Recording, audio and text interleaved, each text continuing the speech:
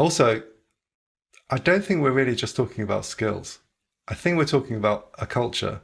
Hmm. Scientific culture is about questioning the data and being skeptical. And I just don't think this is something you can learn from a textbook or even necessarily from, a YouTube tutorial. It's, it's something that it needs to be imparted to you by someone who represents that culture. Hmm. I think there is a really strong cultural aspect to this that I think people miss sometimes. Yeah, I mean, it's not something that critical read. There's been some debates about whether or not, for example, critical thinking can be taught, and I don't believe that critical thinking can be taught like in a course type thing, where essentially you lecture people on how to critical think. Because even the fact is, if you take those and apply it, you're not critical thinking; you're just mimicking. Um, Mm. and I think that there has to be, I don't know, there's some aspect where it has to be like that dialectic with an experienced skeptical scientific thinker. And then you also have to be basically out on your own doing it. You have to be able to survive in the wilderness of science. And it's learning those survival skills and picking yourself up again when you make mistakes that teaches those skill set.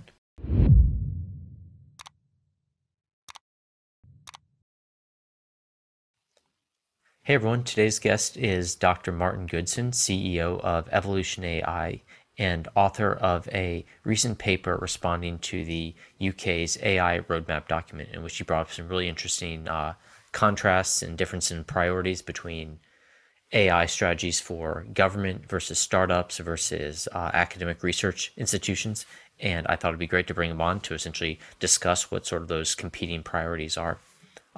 So, Martin, welcome. Hi.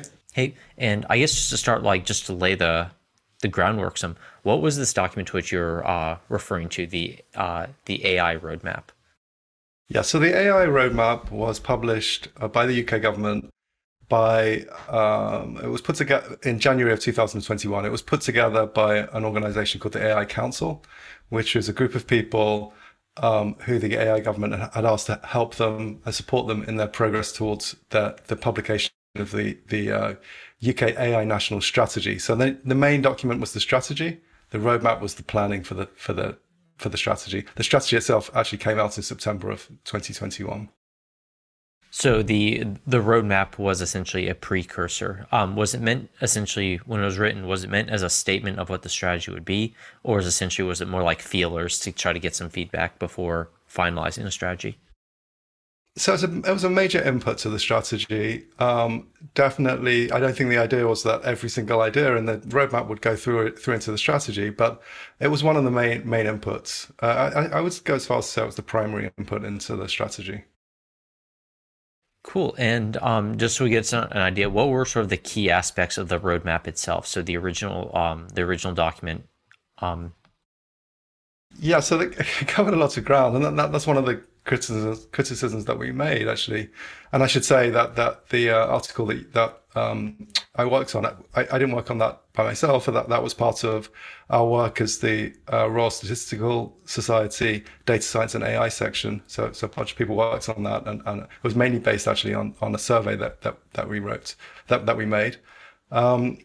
But one of the criticisms that we made of the roadmap is it's just covered too much stuff. It really covered. It was like it was such a long list of different topics that it didn't really have a coherent core idea at all. So it went from the skills gap in AI to moonshots. So it spoke about things like the digital twin idea, which I'm not even really sure what that is in terms of AI. And um, the, the the idea was what one of the main ideas that they proposed was that the government should sponsor major moonshots. So this is one of the things that we criticized it for because what's the real evidence that the governments are very good at running AI moonshots or that this is the best use of public funds? And it really did cover a lot of ground. yeah, that is interesting. When I was reading it, it seemed like very broad. Like I generally don't like critiquing too many things when the authors aren't around to respond or anything. But in general, I thought this, like, when I was trying to read this, I was expecting one thing when we started talking about a roadmap, and it seemed like very non-concrete, and it was very broad. I also only heard about digital twins for the first time in March of 2021, so that was also another thing. So I guess it is surprising a lot of people that effectively it seems something like a subfield. Maybe it's not worth going into, but it seemed like it was a subfield that was getting sort of like hoisted up there as an integral part of a strategy. Um, Yeah, I don't know if you know about this. There's a researcher in UCLA called Richard Rummelt who researches on strategy, and he has this idea that many strategy documents just come about from committees who have a lot of stakeholders, essentially just everyone contributing some ideas that they would like to have accomplished. So you end up with this long list of goals, which are not really a coherent plan. And he says, you don't. This is not a list of tasks. It's just a shopping list. It's not really a strategy. And this document had some of the flavor of that. It's something that was made by a committee. Yeah, when I think about these things, I think about more like the analogy, by way of analogy, it's like mosaicism and entropy, where effectively, like, how much surprise is there in a document given what you just read? And if you go straight from like Moonshot to digital twins to skills gap and things like that, it's like that's a high entropy document. And effectively, if it doesn't fit together. But I guess maybe just to move this on to so the Royal Statistical Society. The data science and AI section. Is that the name of? Yeah. That's right. Yeah. So essentially, it's the Royal Statistical Society's equivalent to the statistical learning and data science section of the American Statistical Association. At least I like to think so. And basically, you surveyed your members. You got a pretty large feedback from them, and then of them to review the document. And this review document is essentially the basis of the article that you wrote. Yeah, exactly. We actually had a great response. We read the roadmap and we thought we need to make a comment on this. It doesn't seem like the technical community, like the kind of practitioner community, as we call them, the actual data scientists and AI specialists out there building products and services. We didn't think they've been consulted at all. So we thought, well, there's a gap there, and I think we need to fill it. But does anyone really care? We had quite a lot of debates in our committee meetings. Does the practitioner community really care about this? And we thought, well, let's just survey them and figure it out. And so we sent the survey out, and we had almost 300 responses, and really detailed responses. A lot of them from quite senior people, a lot of leaders, data science leaders in industry. And the response was really amazing, actually. We were really, really surprised, and we were really happy with the response. It was especially the detail. People have some really great ideas out there, and which we just didn't even think about. So yeah, we were really glad to see that. Yeah, just as a quick side note, as someone who has run surveys for professional societies and sections of professional societies, getting response rates in the hundreds and the multi-hundreds is phenomenal. So Right. that is a massive success, and especially if they came in detail. And from reading your response, there was a cohesive detail. Is it when it read some of the quotes like, this is written by people who are actually in the trenches doing machine learning AI work. You mentioned the term practitioner. Can you tell us what that means to you? So when we talk about practitioners, I mean, it's a kind of a loose term, but we are talking about people who are doing data science or AI, machine learning. They may be doing research, but they're not necessarily working in a university, probably working in industry. So people who are actually building, we're really concentrating on people who are building things. So people who are building products, building services. Many of them will be working in startups, but we're not really talking about those people who are working in universities as researchers, because we think that those people are really well represented already. Most government policy work seems to concentrate on universities, maybe just because they have really good links, or maybe because in other industries, universities are who you should speak to. You should really speak to, professors in universities if you want to talk about cutting edge, early stage drug development or life science research, maybe. I don't know, but in AI, I don't think it's right. I think that the practitioners, the people in industry, people in the startups are really driving. I mean, the whole data science thing, which started 10 years ago, I think was really driven by industry. It wasn't driven by universities. Yeah, I would definitely agree with that.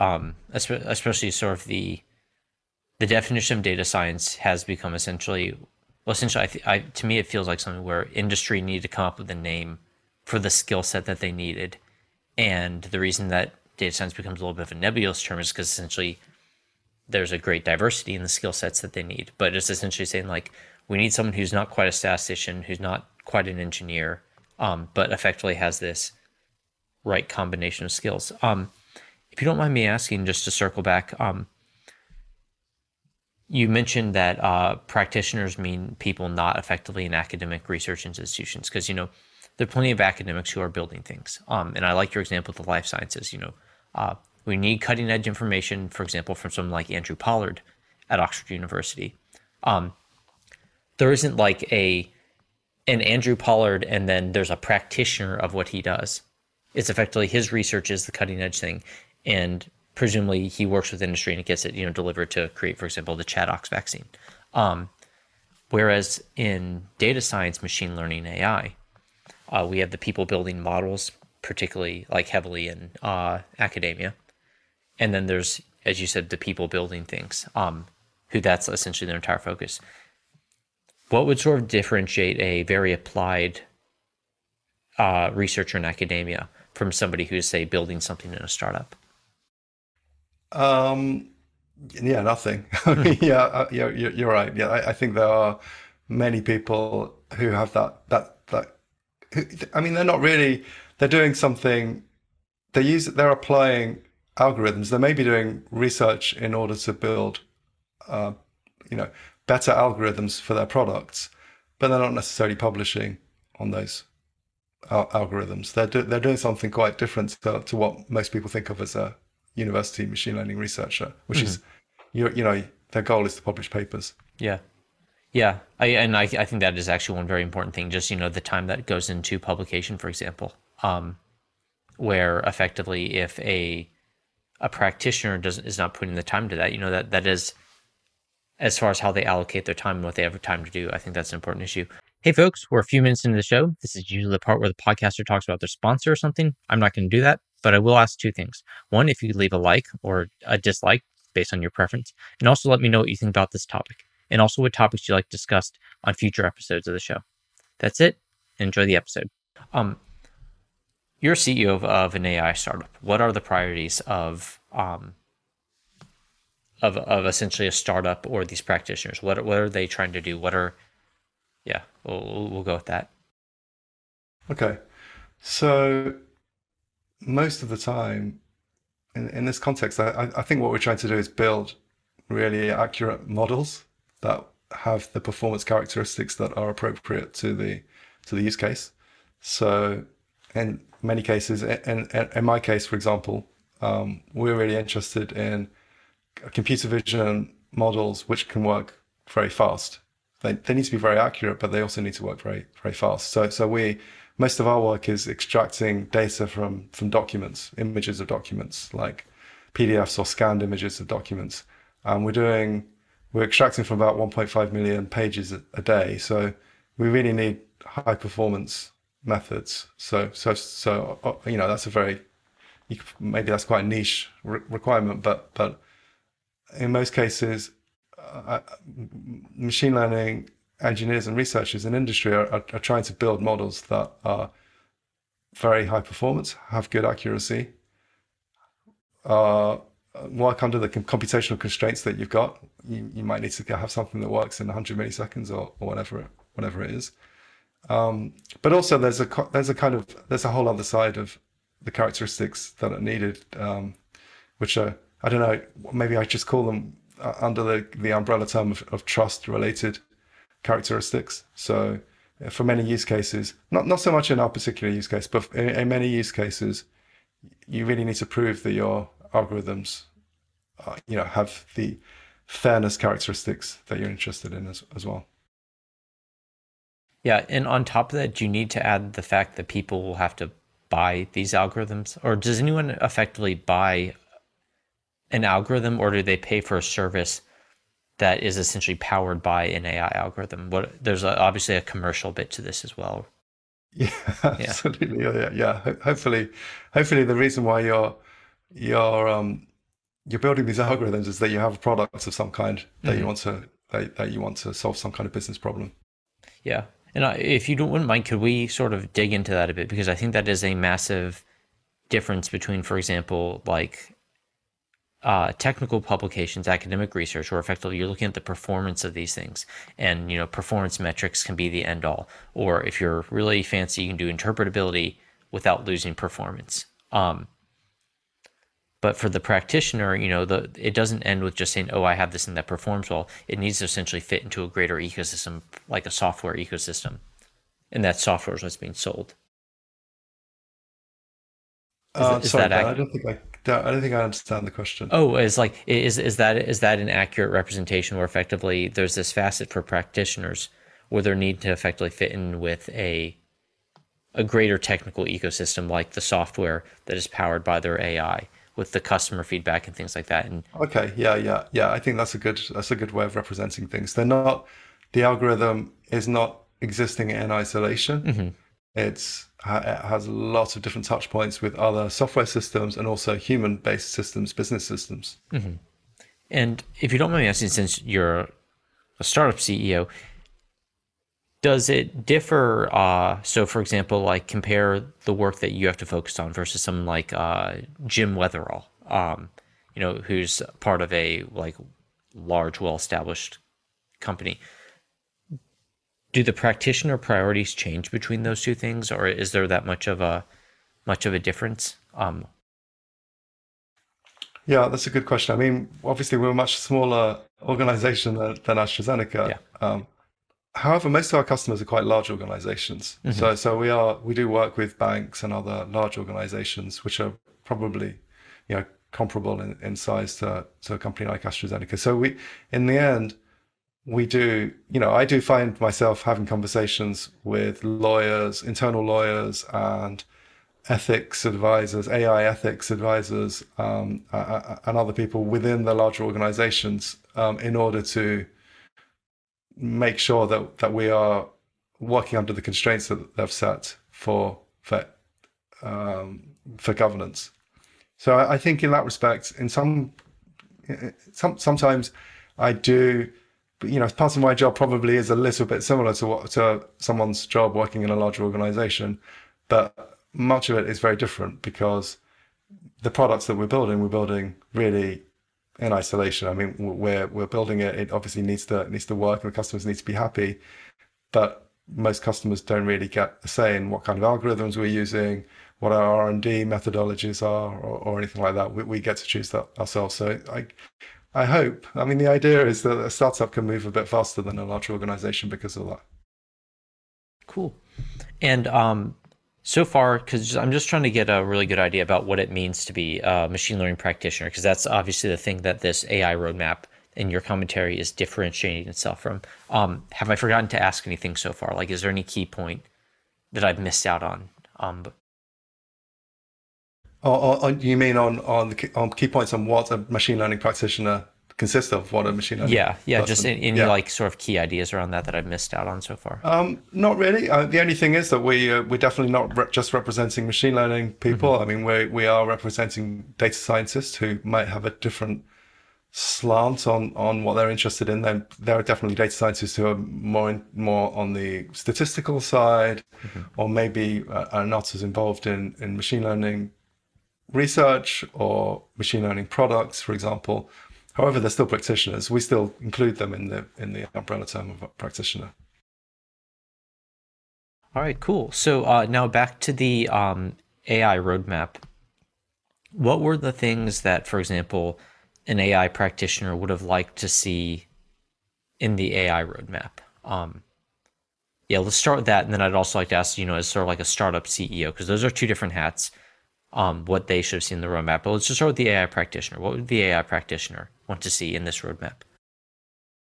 So I think there are two or three things that really really stuck out. The biggest the topic that was talked about the most by far, actually, but by far, was the improvements to the interface between academia and industry, especially startups.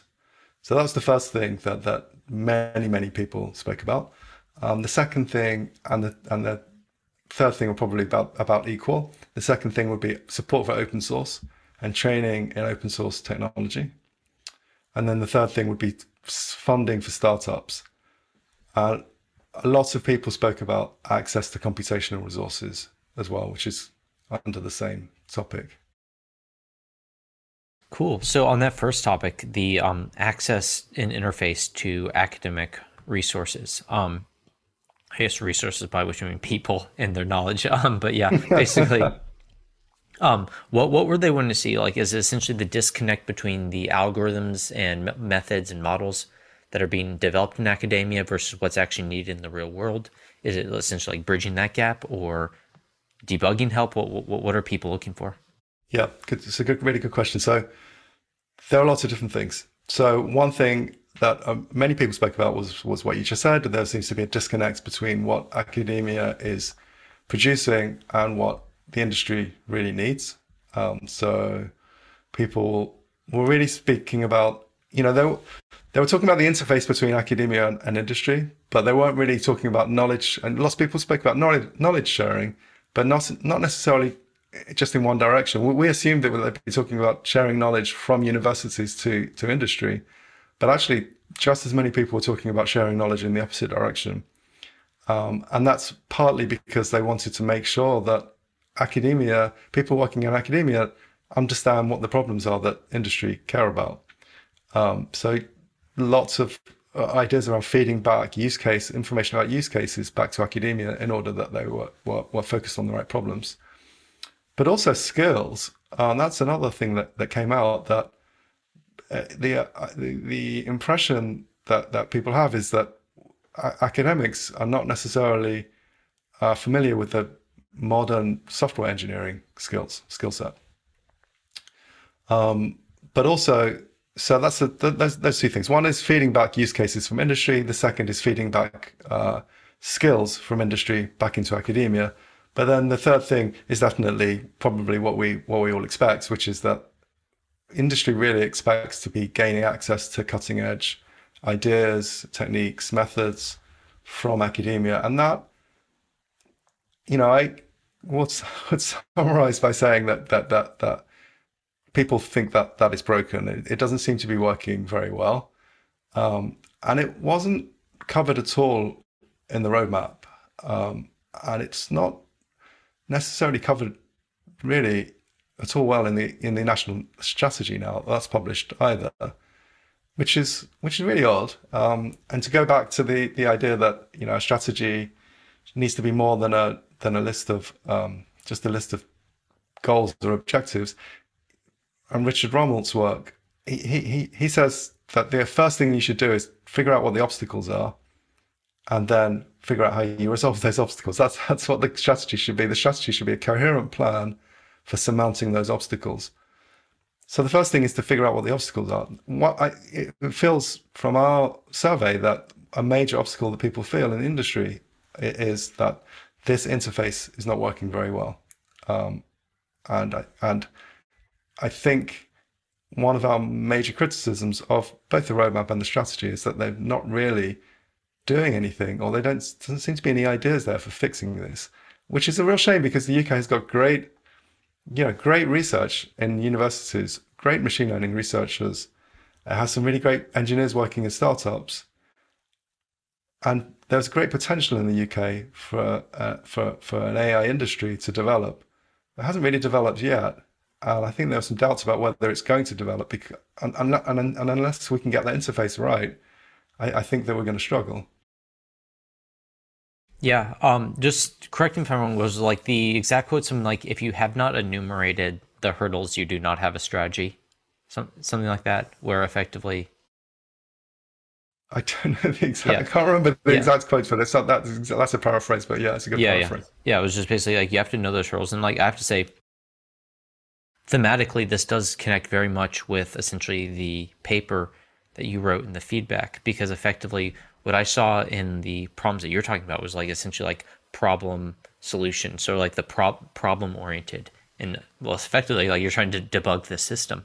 Um, I and guess so you take an engineering type of approach. yeah, and actually on engineering, so you mentioned several important things. One, effectively like in academic training, where a lot of people in the machine learning, data science, AI, these quantitative fields, they will become good at a certain aspect of quantitative research. But for example, the software engineering skills that are increasingly needed. And it's not like you need to be an expert software engineer, but you need to know how to function within around software engineers and some of these best practices and principles.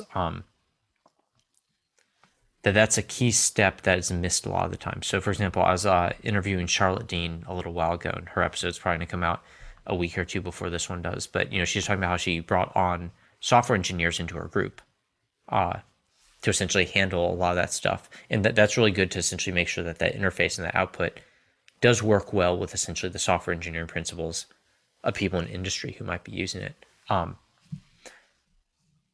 And just as a quick side note, for my own work, like coming out of DPhil, and I had like the data analysis skills far more than I would need for essentially the job, where effectively your skills at data analysis typically will exceed the challenges of the actual applied topic. But you might lack the engineering skills to actually make the most of all that. And so effectively one of my biggest like hitting wall instances was like, okay, what are the data engineering skills that I need just to get things working? What are sort of the software and the code reviews and types of those things, so I can function with another team? Because effectively, academia is good for being a hermit in many ways, but when you need to interface with a lot of other people, that is a challenge. And I don't want to paint all academic groups like that, because one, that's a broad brush and be inaccurate, and two, some academic groups really address that and have big success, but it seems like it's not the case. When you're hiring people, for example, straight off school, because I think this might address the question very directly, do you find that like a lack of these engineering skills or sort of the peripheral skills to just raw data analysis, are those lacking in people? Is that something they need to pick up when they join a company? So we always have a programming task now as part of our interview process. We didn't used to, but we found that we had to do that. And this is because there are many people they may be really good at machine learning, may be really good at research, but they just cannot program, or they just don't program very well. They just can't structure code in a good way, and it doesn't seem to come naturally to them. So we have a test now, which was we always have the programming test where we ask someone to write some code for us. And that's I think that's just an essential thing that we need to do. So we don't have problems with hiring people who can't code well now. That just doesn't happen. I would say that I've worked with people coming from a computer science background. I mean, most people in data science, at least originally, before there were data science programs for MSc programs, they either came from a machine learning background or they came from a statistics or science background, empirical science background. And what we found with people who came from a computer science background is that they often didn't have, obviously they could program, so that those skills weren't at issue, but it was basic. I would call them basic scientific skills, the scientific method, formulating a hypothesis and testing the hypothesis, reporting results, reporting data. These are the skills that I found are often quite lacking in computer scientists. And I think there is just a different tradition and culture there, that, all of these things will be, how do you use a scatter plot to represent data, which comes naturally to all statisticians and to very many, or no, I will say all empirical scientists. Any physicist or biologist would be taught these things in their first year. And yet I've worked with people with PhDs in machine learning who didn't know how to make a scatter plot, a good scatter plot, and didn't know how to represent data, and didn't really know how to test a hypothesis. So I think those are the skills that I would really like to see being taught a bit more. Yeah, on that note, because like people, when you talk about essentially scientific reasoning, the critical reasoning of scientific processes, for example, I think that it's non-trivial. This is a skill that's built with experience, and essentially a good intuition for how things go wrong in scientific processes. And my sort of, I don't know, you can just call it a quick napkin approximation or sort of like off the wall theory on this is that basically I think that when programs overemphasize a lot of the deductive aspects of their field, so for example, in computer science, you have a lot of mathematics, which is a deductive form of reasoning, and you can become extremely good at deductive forms of reasoning without actually figuring out the inductive aspects of reasoning, which are key to science. So effectively, I think statistics and all these academic fields have a place where essentially someone can be totally focused on the deductive or mathematical aspects alone of their field and make a lot of progress and never get around to actually trying to reason about real world properties and real world things. Because like the inductive aspect, well, it's just for those who have only listened to like one episode of mine or zero. The deductive means that if your assumptions are true, you can work through and you come out to a correct conclusion. Whereas inductively, it's this observational aspect, and it's reliant on those observations being generated by the same process and that process not changing, and how you can be fooled by it. So one way, this inductive and the scientific aspect, you can always be wrong, you can always be fooled, and this is something that even bothered David Hume. But anyway, getting back to this academic versus practitioner issue, I think that part of this, I think that at least some kernel of it has to do with the fact that academia allows you to essentially focus on, it can allow you to specialize in this one aspect. It might even prize that one aspect, like consider a statistics course where you can't get through without mathematical statistics. But you could probably get through without, statistical, like scientific reasoning. Anyway, so I think that's really interesting that you're bringing that bit up. If you don't mind me asking one more time, just to reiterate this, because this is super interesting what you said. When you say that someone can do machine learning, but they can't code, can you go through what that means? So can't code well? Because effectively, like you can't implement a machine learning model without coding. Are you talking about like structure, the logic behind it? Parsimonious, what is it? You're right. You can't implement a machine learning model without coding, but you can definitely implement a machine learning model without coding well. Yes, very good. Yeah.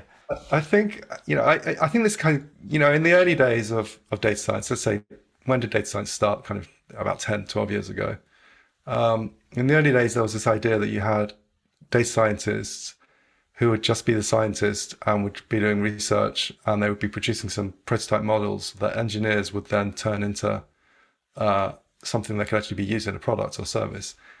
That idea just didn't work very well at all, and people have, I think, unanimously agreed that was a bad idea. And so now, most people that I know, the people developing the models are also developing the production code. I think the reason why, by the way, that it didn't work very well is that very often something was lost when the prototype model was given to the engineers, and it just, when it was turned into a production system, maybe it worked maybe it was really fast and it was really performant, but it didn't actually do the same thing that it did when in the hands of the original researcher. It didn't have the same performance, or there's some edge cases that were missed, or something like that.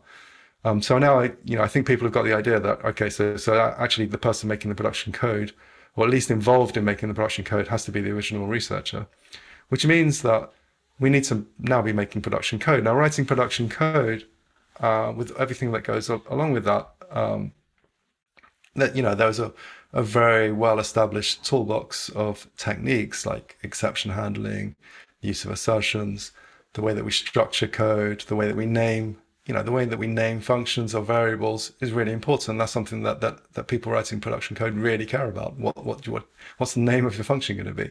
How do we make sure there's a proper separation of concerns, and how do we make sure that the functions are coherent and make logical sense together? Loads of those things, I think, can be missing from research-based code. And I used to be a researcher, and my code, wasn't very good. I mean, it was fine for those purposes of writing quick scripts to test ideas. And really, if you're testing scripts, there is an argument. If you're writing code just for testing ideas, then there's an argument that you don't really need to write production quality code. And I think that's probably right. But I think there's a middle ground, because I think, well, at least I used to think, you write a piece of code, a script to test some idea. It's just a one-off. You're never going to use it again. That's a totally different thing to writing production code that's going to be used every day. However, it's not really true, I think. I think it's a bit of a myth, because in reality, you are going to be running that piece of code very many times. You're going to be making modifications, and you're going to need to compare one version of an algorithm with a slight tweak of that same algorithm. And in the end, you are writing something that's going to be used, at least in your research process, as almost like a production system, because you need it to be stable, and you need it to be reproducible. So I think that even if you're only writing research code, you do really need to be writing something which is approaching production level quality. But definitely the way that we work is that all scientists will be writing the production code that's actually used in the product as well. Yeah, I have two questions about this. One, do you think there's a way that we could essentially, production code can make you more productive even for academic research, although you essentially lose out on that ability to quickly write something up in MATLAB, test an idea. Do you think one of the ways to incentivize this is essentially to essentially try to create whenever you want a system to change, you have to figure out some way to incentivize it in some way. And so effectively, do you think that convincing academics that production code will actually make them more academically productive is useful? And is that sufficient to make them want to overcome those barriers? Well, I think having to publish the code itself is probably a good way of incentivizing people as well. Mm-hmm. If people are forced to publish the code in order to publish a paper, then I think that's the ultimate encouragement. But I do think that you're right that if people working in research were delivering code of production quality, that their research would just go faster. But that's the kind of getting people to eat their vitamins type of approach, which eat their vegetables and take their vitamin pills. I'm not really sure whether that's going to be really that effective, because it's always easier to just do something quick and dirty. Mm-hmm. Actually, even on that note, the eating your vitamins versus I don't know, I just swallow my vitamin and try not to think about it. But maybe it is that thing, like we're telling people to chew their vitamins as opposed to no, you're meant to take this with water. But yeah, what do you think? So you've described, everyone wants a data scientist or machine learning person with the data analysis skills. And now essentially we've also described that, and I think very reasonably, that these people need to also have, production code writing ability. Where is the place do you think is to learn that? Is it entirely in school before they come out? Or is it we need to get them 50% of the way there so then they can learn the rest in industry? Where should the production code knowledge begin? That's a good question. Yeah, I think, I think things like there are skills you need to know these days. You need to know how to use Git, right? But I wouldn't think that learning how to use Git would be something that you should cover in an academic course necessarily. I mean, it can be, and I think it's fine if it is. But I like to think of academic courses as giving you knowledge which is a bit more is going to last a bit longer than the latest tools and techniques that are used in industry. I think you really go to university to learn some fundamental skills. So I would like to see more of the fundamental skills, like how do you structure code. If you learn that, that's never going to go away. That's never going to get old, and there's not going to be some new trend that's going to stop that being effective. That's information and knowledge that's going to last with you throughout your career. So those kind of more fundamental aspects, I think really should be taught at university. Cool. And then obviously the data analysis side, because that's a flip side of the coin. Everyone wants people to be good at data analysis. And I really appreciate your insights on this, because this is very interesting. I've typically seen it where effectively your data analysis skills are always going to be highest when you're at university, because essentially typically a lot of the applied problems, once you encounter an applied problem, all these real world problems, things come up your coding and the deployment of it and the data wrangling and things like that. So effectively, all those things get in the way of you applying the most fancy, newest techniques. But do you think that effectively sort of that data analysis and the critical scientific thinking, because I view data analysis as a scientific task as long as it's being applied to a scientific domain. And there are domains that generate data that aren't scientific. But basically, should all that and data analysis skill, is that some of the things that you think should be being taught in the universities first? Absolutely. Okay. Absolutely. These are the fundamental skills that I think you really should be learning this in the university. I think it's quite difficult to learn these skills in industry, actually. Also, I don't think we're really just talking about skills. I think we're talking about a culture. Scientific culture is about questioning the data and being skeptical. And I just don't think this is something you can learn from a textbook or even necessarily from, a YouTube tutorial. It's something that it needs to be imparted to you by someone who represents that culture. I think there is a really strong cultural aspect to this that I think people miss sometimes. Yeah, I mean, it's not something that there's been some debates about whether or not, for example, critical thinking can be taught. And I don't believe that critical thinking can be taught like in a course type thing where essentially you lecture people on how to critical think. Because even the fact is, if you take those and apply it, you're not critical thinking, you're just mimicking. And I think that there has to be, I don't know, there's some aspect where it has to be like that dialectic with an experienced, skeptical, scientific thinker. And then you also have to be basically out on your own doing it. You have to be able to survive in the wilderness of science. And it's learning those survival skills and picking yourself up again when you make mistakes that teaches those skill set. But I definitely get what you're saying. I mean, like, at Oxford, the feeling of, the scientific community, like that critical thinking, skeptical community where essentially thoughts can be entertained. You just need to bring up the data and the reasoning to support it. And I feel as if there's a big cultural difference there where you can really feel it, like in the lecture halls and things like that, and then in these conversations. And when you move into industry, obviously we've become so focused on getting stuff done that those conversations still happen, but not with the frequency and not with like the intensity that they happen in these academic environments.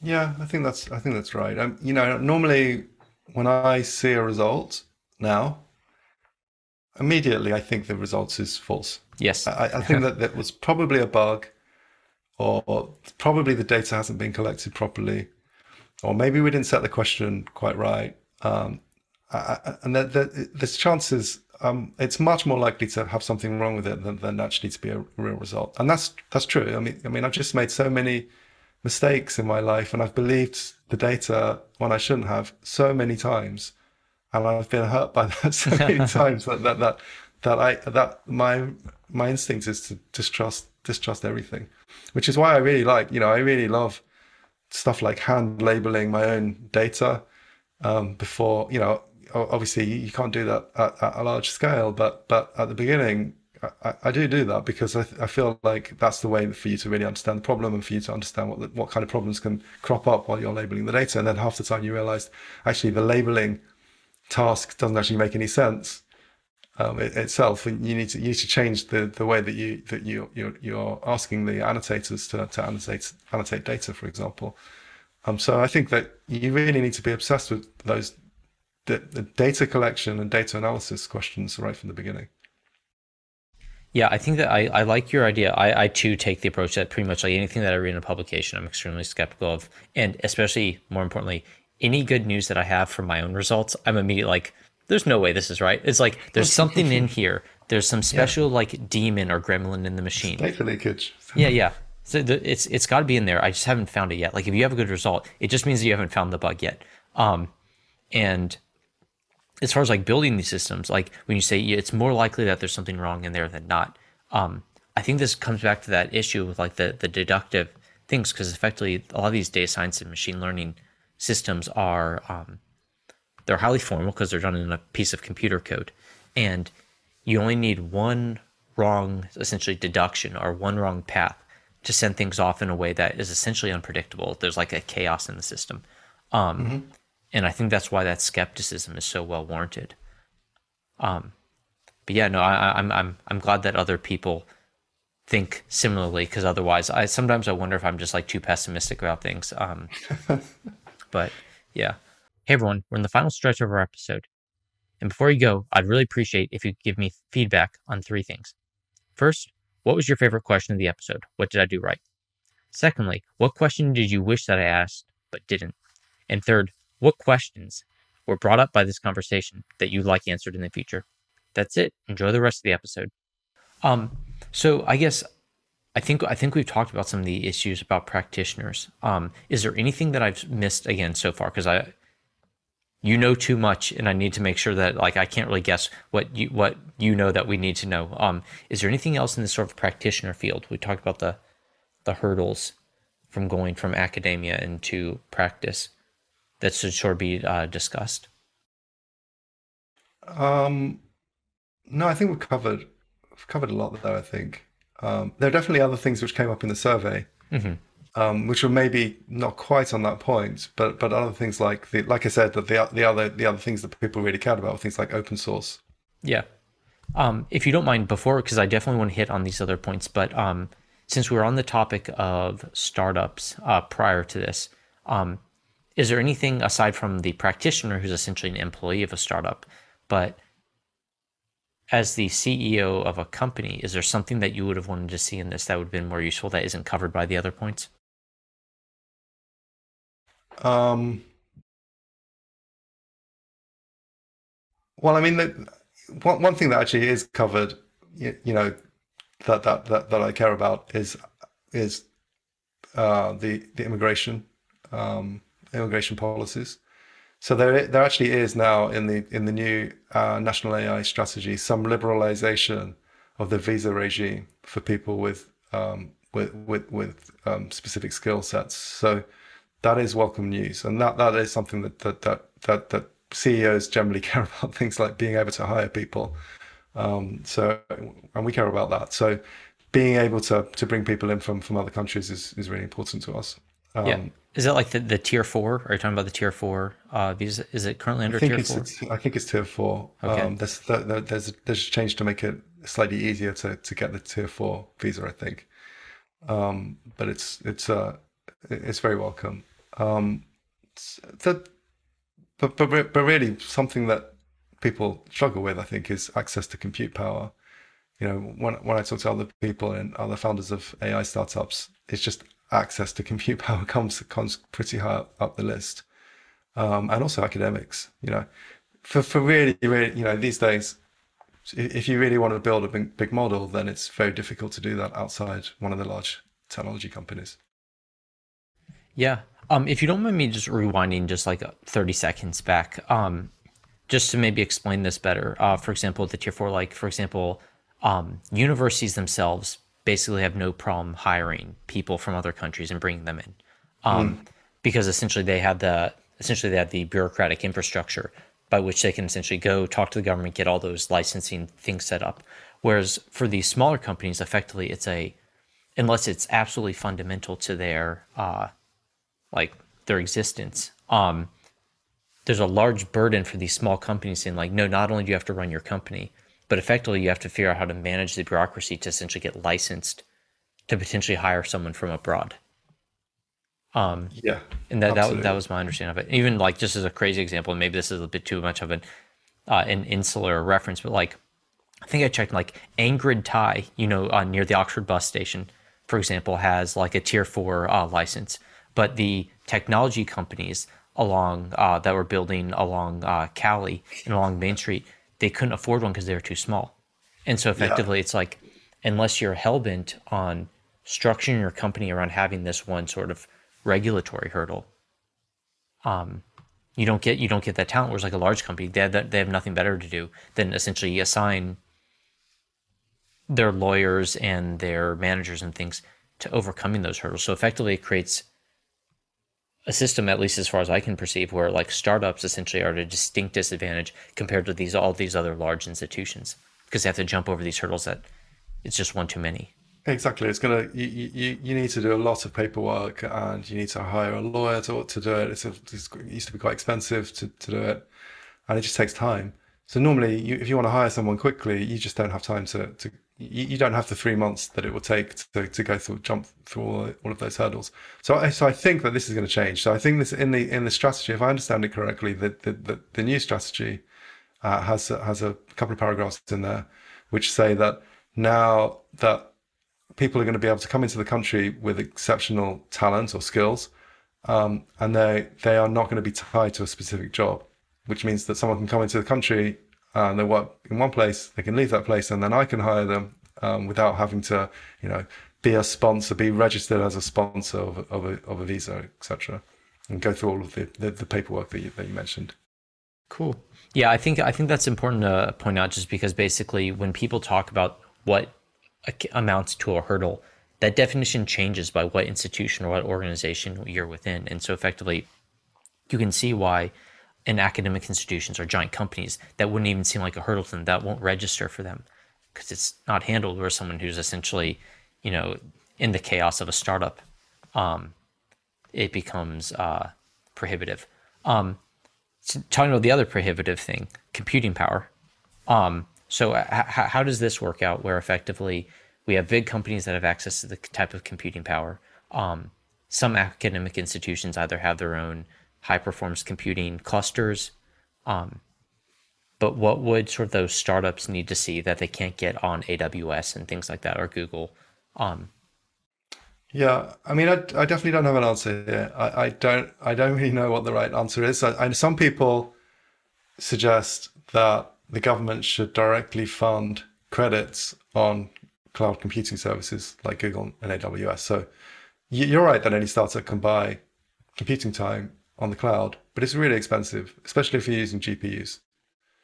So for small startups, it's just too expensive. So some people have suggested that we fund startups with cloud, credits. I'm not sure that's a great idea actually, because you're basically just transferring money from the UK taxpayer to Google or Amazon. I'm not sure that that's really what we should be about if we're trying to build up an AI industry. And you're also, I think you're teaching people not to not be capable of running your own cluster or your own compute infrastructure yourself, and then we lose those skills in our labor force. I don't think that's great either. I've used the phrase learned helplessness about this before, that we're just going to teach people to be dependent on Google and Amazon. We care about the UK. This is a UK strategy. So I'm not sure that that's the right approach. I'm not sure what the right approach is. Some other things have been tried. So there is a thing called I think it's called the Machine Intelligence Garage, run by the Digital Catapult, which gives startups access for 6 weeks to a small cluster, I think, or a machine with a few GPUs. I've never used that service. We've never used that service because 6 weeks. I mean, 6 weeks is just about enough time to discover a major bug in your code, I think, and realize that you need to run everything Run it again. over again. Yeah. Yeah.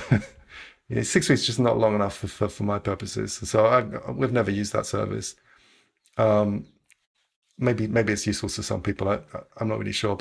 So I don't have an answer there. I don't have a good answer to what the government should do. But I do think that it's a problem. I do think that at the moment, at least, it does seem like very, very large amounts of compute power are the way to build the models which have really really, really good performance. So something that I think it's holding us back a bit in the UK. But I don't have a good answer for what the government should do about that. Yeah. And I'm not sure how much of one. I appreciate the sort of like answer when something's up in the air. I love it when people just come on, just like free think about what the thing might be. But one thing that, like, for example, in the US with US tech salaries, and you look at the cost of computing versus the cost of essentially someone in the actual person in the tech sector, and effectively computing is frankly pretty inexpensive compared to the cost of like hiring a full blown person. Do you think that effectively in countries where effectively like salaries are lower, so you just look around the world, that more and more the computing can essentially become more expensive than the actual tech worker? Is that a thing that's interplayed, or is it just more just the upfront cost of computing is? Mm. Yeah, it's an interesting point. This could be something to do with that. And also, I mean, the funding environment is different Hmm. in the UK compared to the US. Yeah, So, you know, that has something to do with this, I think. yeah. But also, it's worth saying that it's not just startups. So, the very many academics also saying they don't really have access to the compute power that they need. And if you don't mind me asking, is it access to compute power, or is it access to compute power plus the computer skill set training? So effectively learning how to use these things effectively. For example, you have someone who's working on desktop, MATLAB. I am to describe myself during my DPhil. Like that doesn't naturally train you to be using like Ubuntu to spin up some cloud computing resources. So is there the skill gap plus access that is part of the problem? Yeah, I mean, I'm not so much worried about that. I think people can learn how to use these tools and Hmm. learn how to use cloud compute. That's I don't think that's going to be a major problem. I think that something that's going to hold us back as a country is if we just don't have the skills to build very, very large, let's say large language models. Hmm. If we just don't have the capability, we just don't have the skills for building, large compute clusters with thousands of GPUs in them, billions of models with billions of parameters. Those are skills that we don't currently have in the UK, and I think that if we don't develop those skills, then there will be a problem with us catching up or staying in the race. Cool. Um, Now, on to the other, just so we don't lose too much time and we get to cover the rest of what your document talked about. What were the other concerns beyond that were important to address? So quite a lot of things. Some things people were directly responding to ideas in the AI roadmap. So one thing that people really didn't seem to like was the idea of the moonshots. People were really worried about moonshots becoming very, very expensive projects, which were kind of vanity projects and didn't really go anywhere. And it was nice to see actually that the moonshots were no longer in the strategy itself. The strategy document itself didn't contain anything about moonshots. So, yeah, lots of people were talking about that. The second biggest thing that people cared about after the interface between academia and industry was open source. So support for open source projects and also training for open source technology. That wasn't covered at all in the roadmap, and it was also not covered at all in the strategy. And I think this is a big black hole in the strategy. I think this is the result of not really speaking to any practitioners at all for when formulating the strategy. I think it's a missed opportunity. I think that open source has a lot to offer. Lot to offer what's our goal here? The goal of the strategy is to build the UK AI industry, and I think if open source needs to play a part in that because open source plays a huge part in AI, and it wasn't covered at all. Um, for things like open source, for example, I believe there's like Columbia has had some pretty good success creating certain Python libraries, via open source and things like that. What do you think? Is it simply a matter of making sure that academic institutions are openly publishing, so they're publishing their code along with their publications, that they have these open Gits that people can look to, and that those Gits are of sufficient quality that people can use? Is there anything? Those seem sort of like the facile, the sort of first order approximations of what to do. What more specifically would people be needing in terms of open source? So actually, people were much more interested in supporting existing open source projects. Ah, okay. So the idea is that we would, as a state, we would hire individuals to work on open source projects in the UK, or there would be some funding available in order to do that. And the idea, many people put this forward, or at least agreed with the idea that this is what Columbia did actually. They hired some core developers for the scikit-learn project. So scikit-learn is the machine learning, that kind of one of the main machine learning libraries for Python in the Python ecosystem. They hired some core developers at Columbia University, and these guys, they acted as a kind of nucleus for the machine learning community. They held workshops, they held tutorials, they did meetups, social networking, and they were able to do a lot of knowledge sharing with the local data science community. They're working on cutting edge techniques. They're able to share that knowledge. They're able to teach people how to contribute to open source projects, and really, that community building and that cultural aspect was really important, and it was really successful. Cool. And is that all that we should have covered for the open source bit? Because obviously that is what you just mentioned, essentially directly supporting the open source development is something that we've all benefited from. But as you could just tell from my question, it didn't immediately come to my mind. Was there anything else as far as open source that we should be sort of concerned about? Are there facets of open source? For example, like the open sourcing of education or the open access to learning materials. Is there anything like that?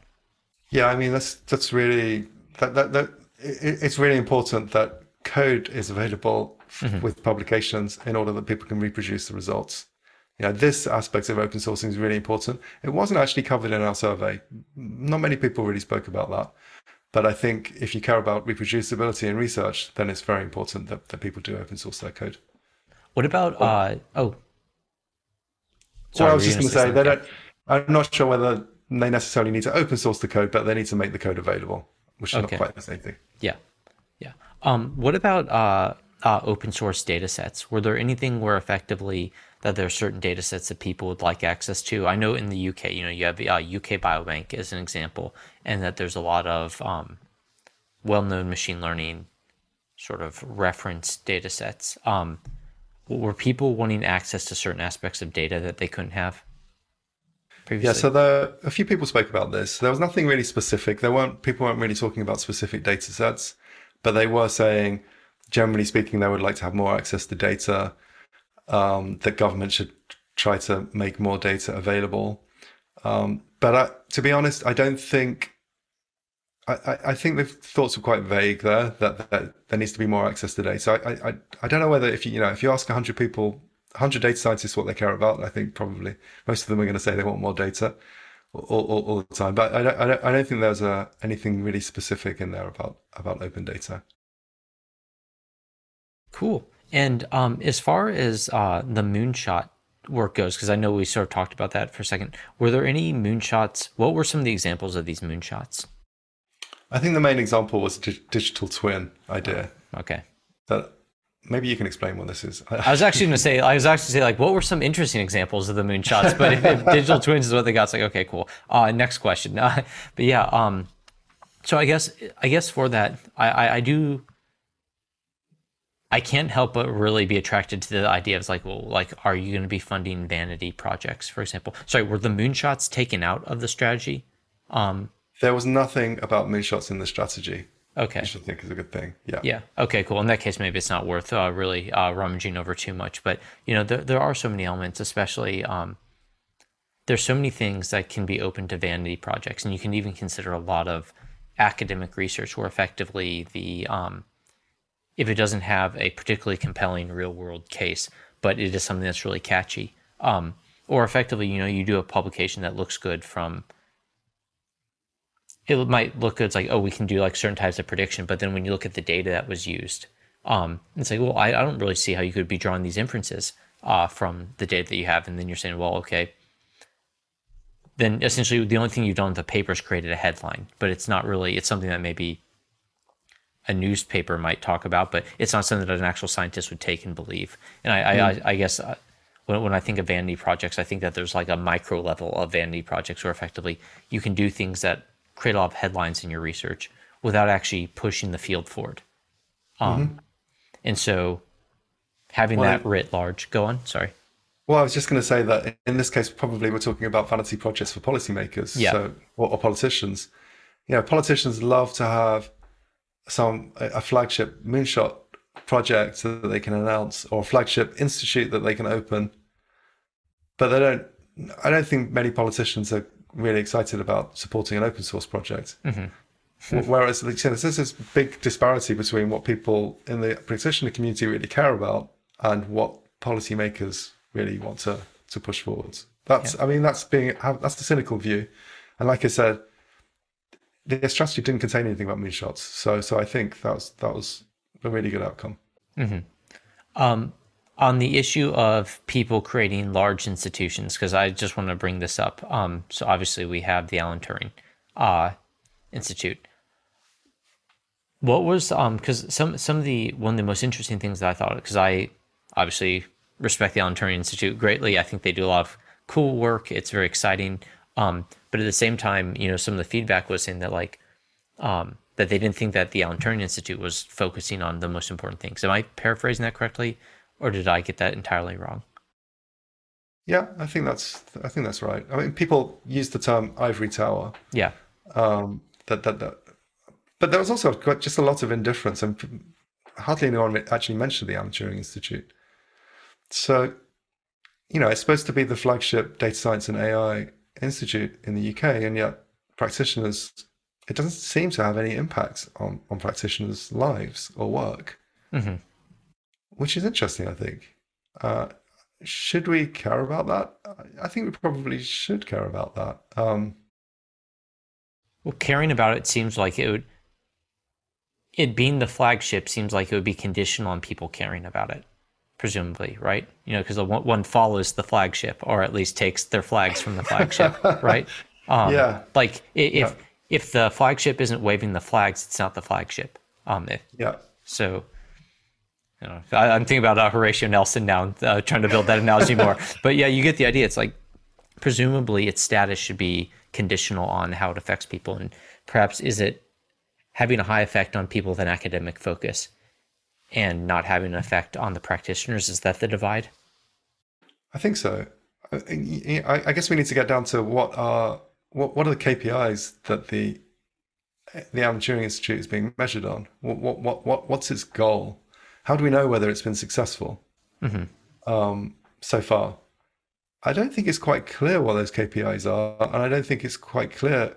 Everyone says it's very successful, but by what metrics is it successful? I'm sure lots of papers have been published, but again, this comes back to this disconnect between industry and academia in the UK. I think it's a real thing. It came out in the surveys, but something that we've seen ourselves in conversations with data scientists.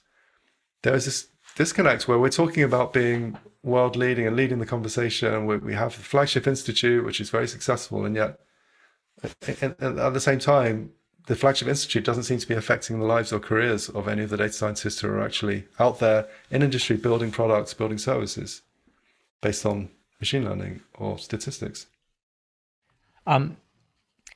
Maybe you have a good idea about this, maybe you don't. Do you think that the article that you wrote had an effect between the roadmap and the strategy, where effectively what you did carried some weight, or might have been heard by somebody, or changed? I think it's definitely been heard by people. We've had a few quite positive meetings with the AI Council and the Office for AI, who are running the strategy. This is the UK government department who are running the strategy, or producing the strategy, and it was definitely read and people took notice. I don't think it had any impact at all on the strategy. That really, for reasons of timing, the strategy came out very shortly after we published our piece, and a few people on the AI Council have publicly tweeted that they did drop the ball a little bit when it came to open source, and that is something that they should have really been looking at, which is great.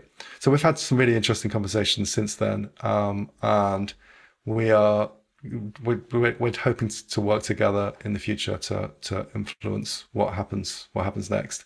We feel like we've got pretty good connections with the practitioner community, so we can bring those two worlds together and get this conversation really started. It's a shame that the conversation hasn't really happened yet. It's just starting, but I think it's good and it's really positive. And to be honest, the Office for AI, AI Council, they've been really, really receptive. So it's been really positive. Yeah, and it also just seems like it seems like you are part of a community with that has some very exceptional people on it. Like I have some bias about this, just given people who I look at and what I read from them, things like that. But when I see people like you and Jim Weatherall, Pierce Stobbs, maybe it's great having those people all together working and thinking about these issues. Because I can't help but get the general impression that you guys, I don't know, maybe have conversations sometimes. That it seems like a group of people who can have a good perspective and can actually get things done. Again, getting back to that community issue, that sort of vibrant community do you think that effectively there is this vibrant community that is pushing things forward, even if it isn't, for example, represented in this roadmap?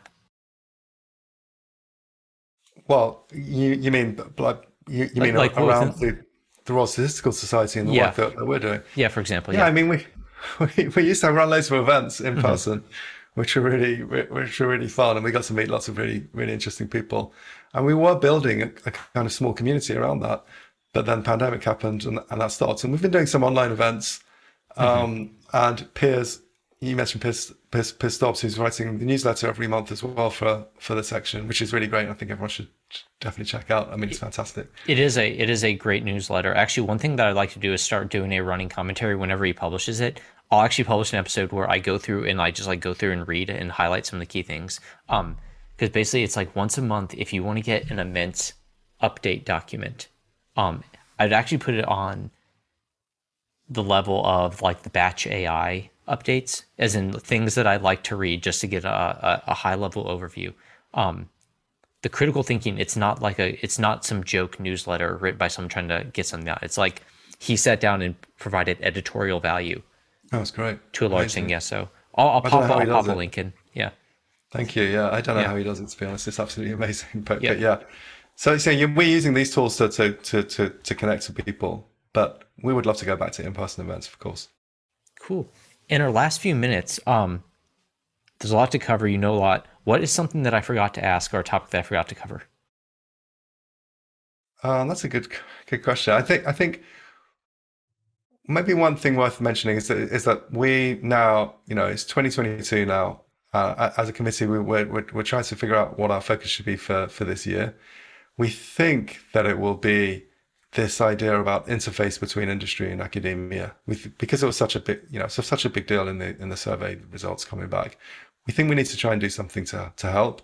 We're not sure what we're going to do, but we're coming up with a program of events right now, which will hopefully help to bring people together and build that community that we think is a little bit lacking at the moment. So I don't have anything concrete to say about that, but that's something definitely to look out for. I think it's going to be quite exciting. Cool. And on the topic of moonshots, what do you think? What do you think it would be a very cool accomplishment or achievement in your lifetime for AI?